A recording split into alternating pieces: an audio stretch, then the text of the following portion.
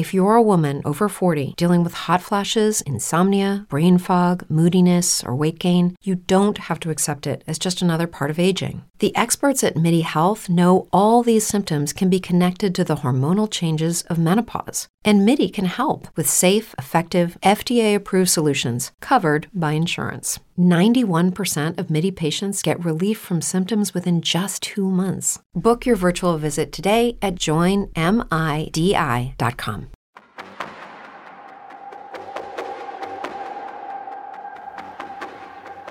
Welcome to Montana Murder Mysteries, brought to you by ABC Fox Montana. We'll take you inside unsolved homicide cases under the big sky and learn where the investigations stand today. I'm Blake Simonson, a reporter and producer at ABC Fox Montana. And I'm Kate Whittle, reporter and digital producer, also at ABC Fox Montana. This week, we're learning more about the case of Dexter Stefanik, a Wisconsin man who disappeared at a remote rest stop in eastern Montana in 1985. The cold case was recently reopened, and investigators still believe that someone out there knows who killed Dexter. We'll also talk about the facts and theories surrounding this case, which include bizarre graffiti, sex trysts gone wrong, jealous ex-husbands, and convicted murderers. This week, I spoke with Dawson County Sheriff Ross Kanan as he walks me through the unsolved murder case of a man who disappeared on a road trip through Montana in the 1980s. Dexter Stefanik was a 67-year-old retired paper mill worker from Rhinelander, Wisconsin. His wife of 44 years, Vivian, died in 1984. On November 18, 1985, Dexter was traveling home from visiting his son in Oregon. His wife had died the year before, and Dexter frequently made the 2,000-mile solo drive from Oregon to Wisconsin as quickly as possible. It seems that he was pretty anxious to get the drive over with. Now, we found a picture of Dexter and Vivian online back when Vivian was alive. It shows a friendly-looking, very Midwestern couple. They're both wearing very big square glasses. And you can see Vivian wearing a floral blazer and Dexter wearing a shiny button-up polyester shirt. And he has short, curly, chestnut brown hair. Now, it takes about 30 hours to drive from Corbett, Oregon to Rhinelander, Wisconsin, according to Google Maps. Glendive is about the halfway point of the drive to Wisconsin, which may be why he chose to stop there. Glendive is in a beautiful and desolate area on this part of the drive.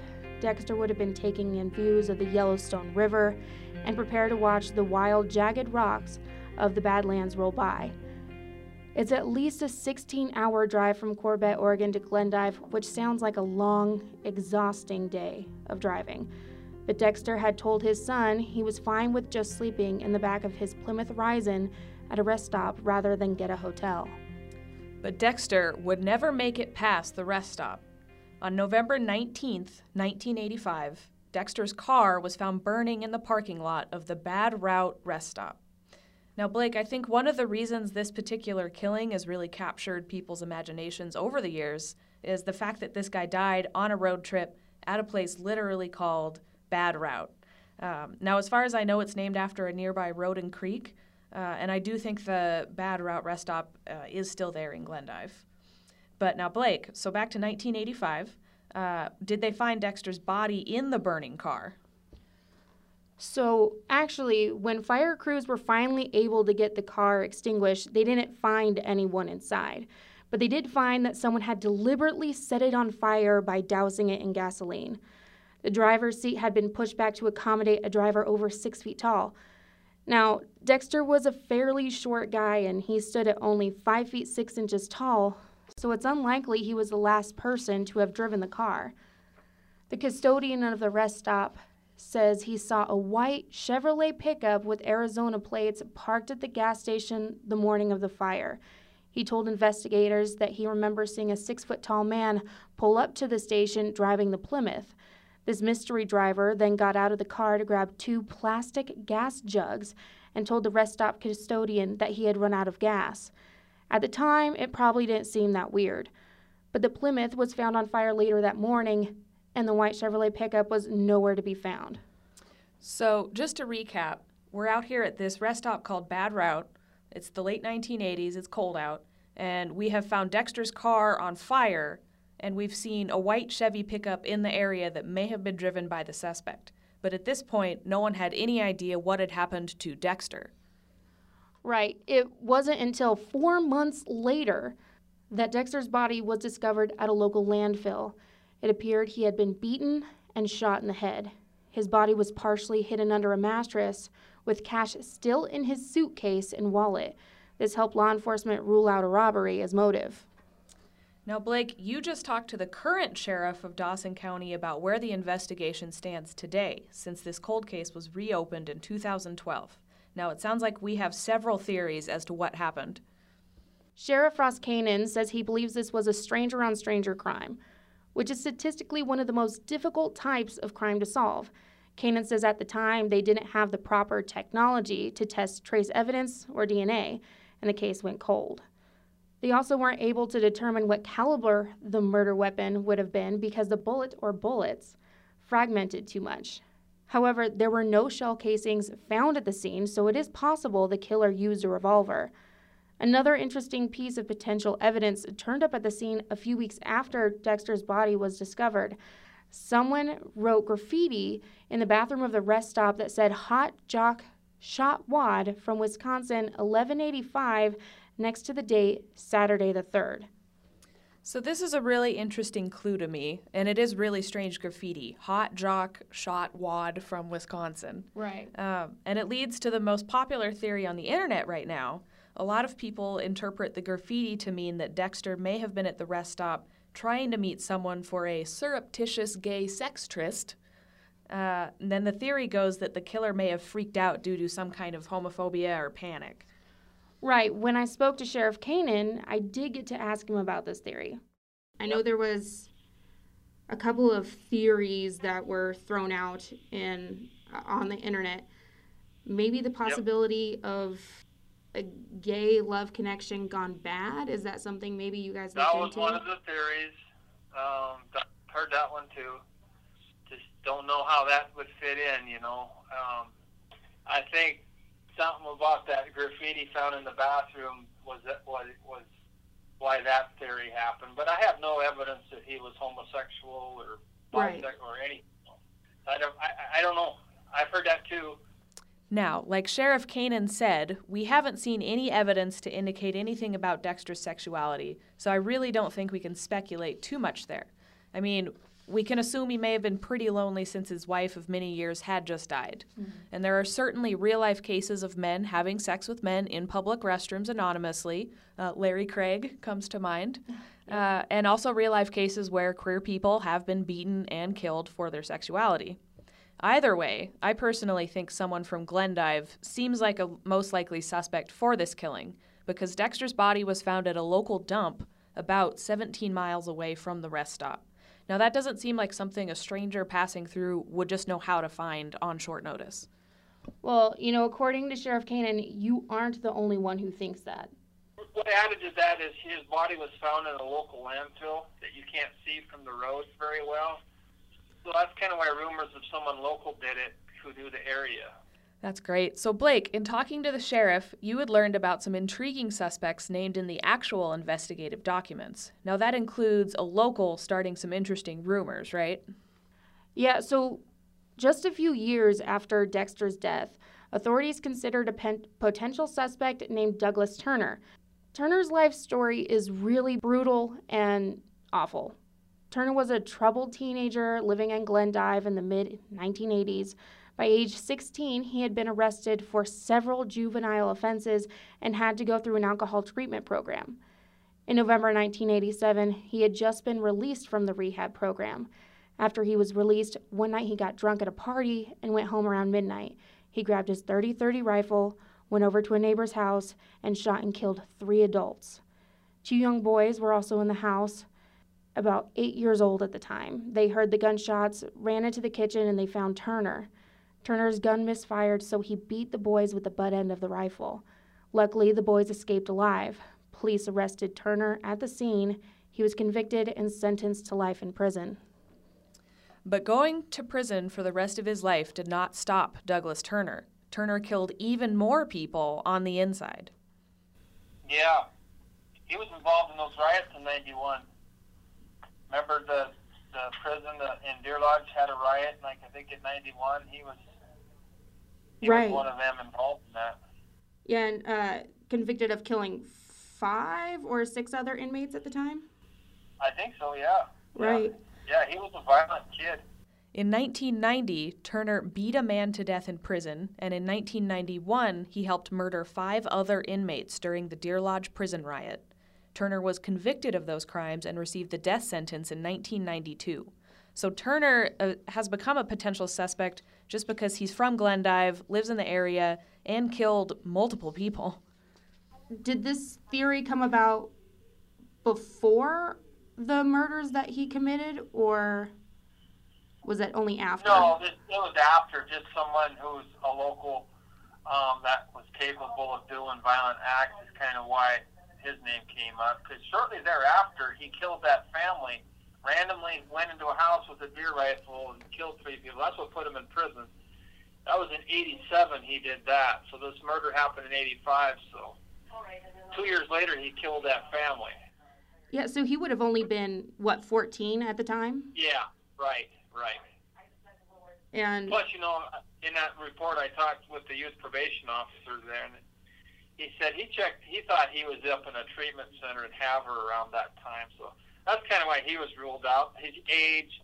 And then it wouldn't make sense with this pickup. Yeah, that's such a good questions that you asked the sheriff there, Blake. Now, like Sheriff Kanan said, Turner would have been about 14 years old when someone killed Dexter Stefanik. Even if he also did kill Dexter, we may never know, and we certainly cannot ask him. Turner actually killed himself in prison in 2003. well, investigators did have another theory.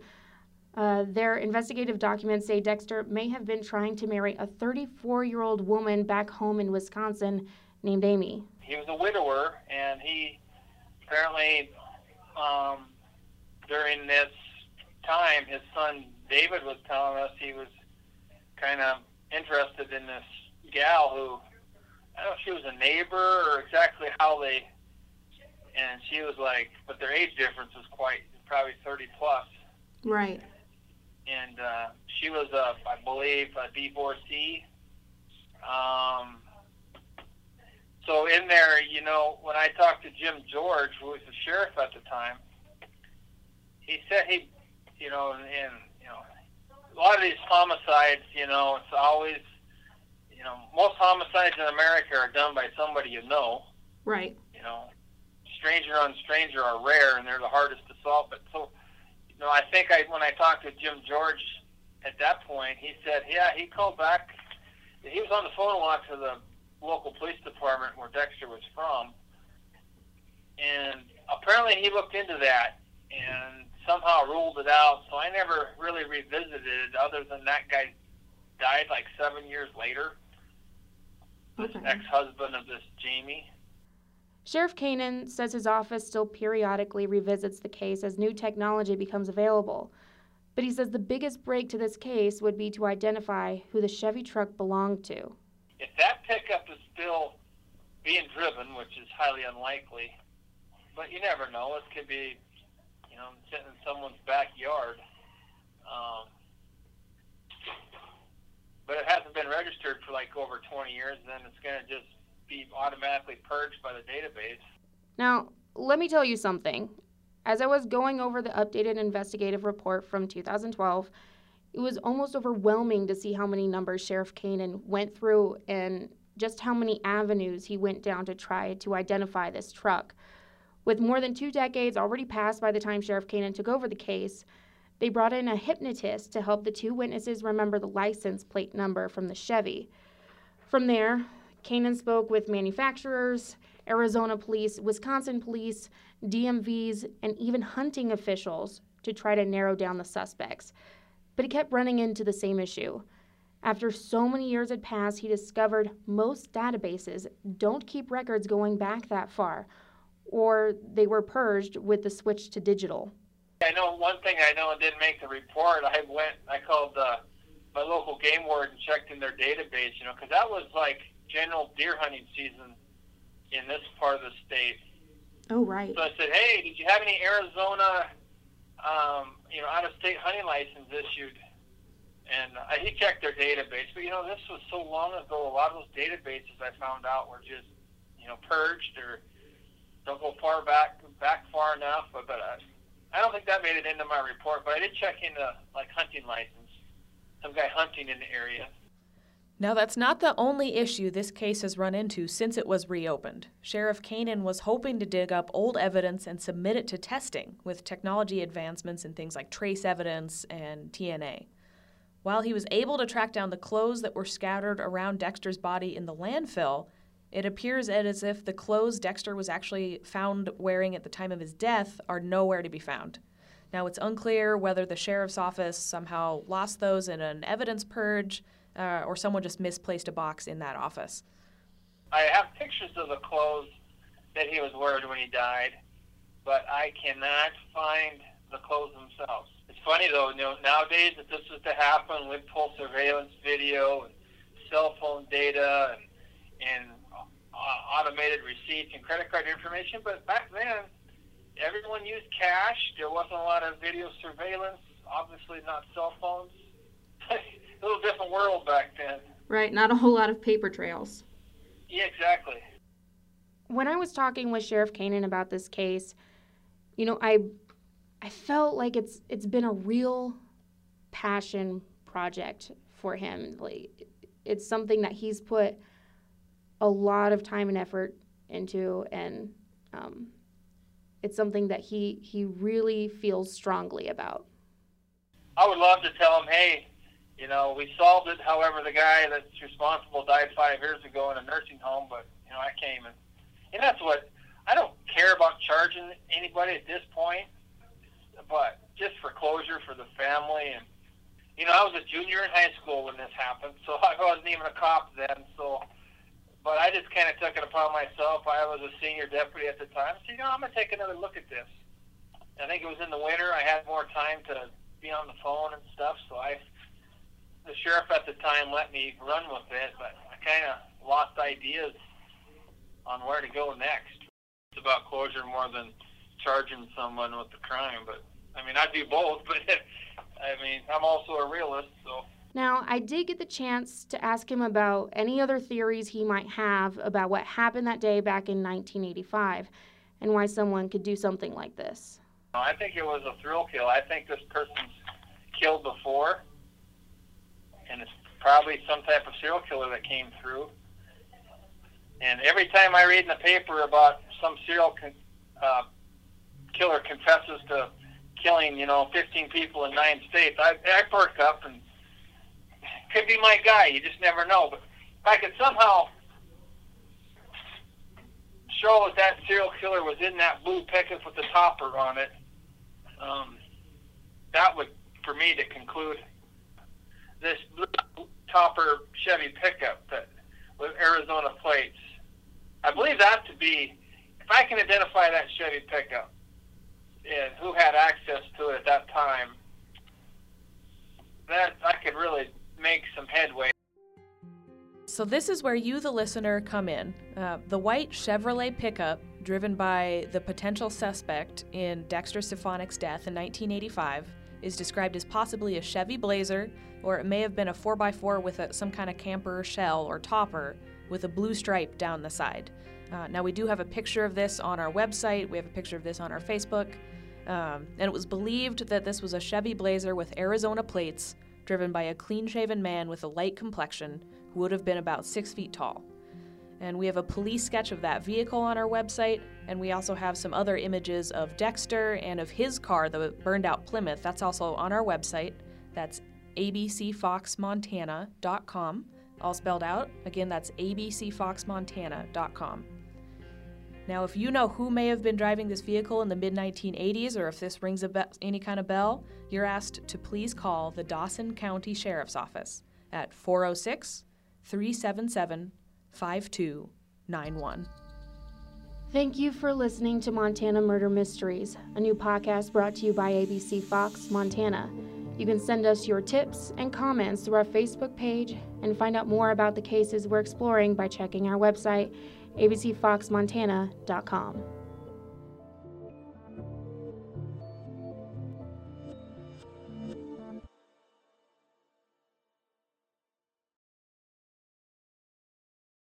If you're a woman over 40 dealing with hot flashes, insomnia, brain fog, moodiness, or weight gain, you don't have to accept it as just another part of aging. The experts at MIDI Health know all these symptoms can be connected to the hormonal changes of menopause. And MIDI can help with safe, effective, FDA-approved solutions covered by insurance. 91% of MIDI patients get relief from symptoms within just 2 months. Book your virtual visit today at joinmidi.com.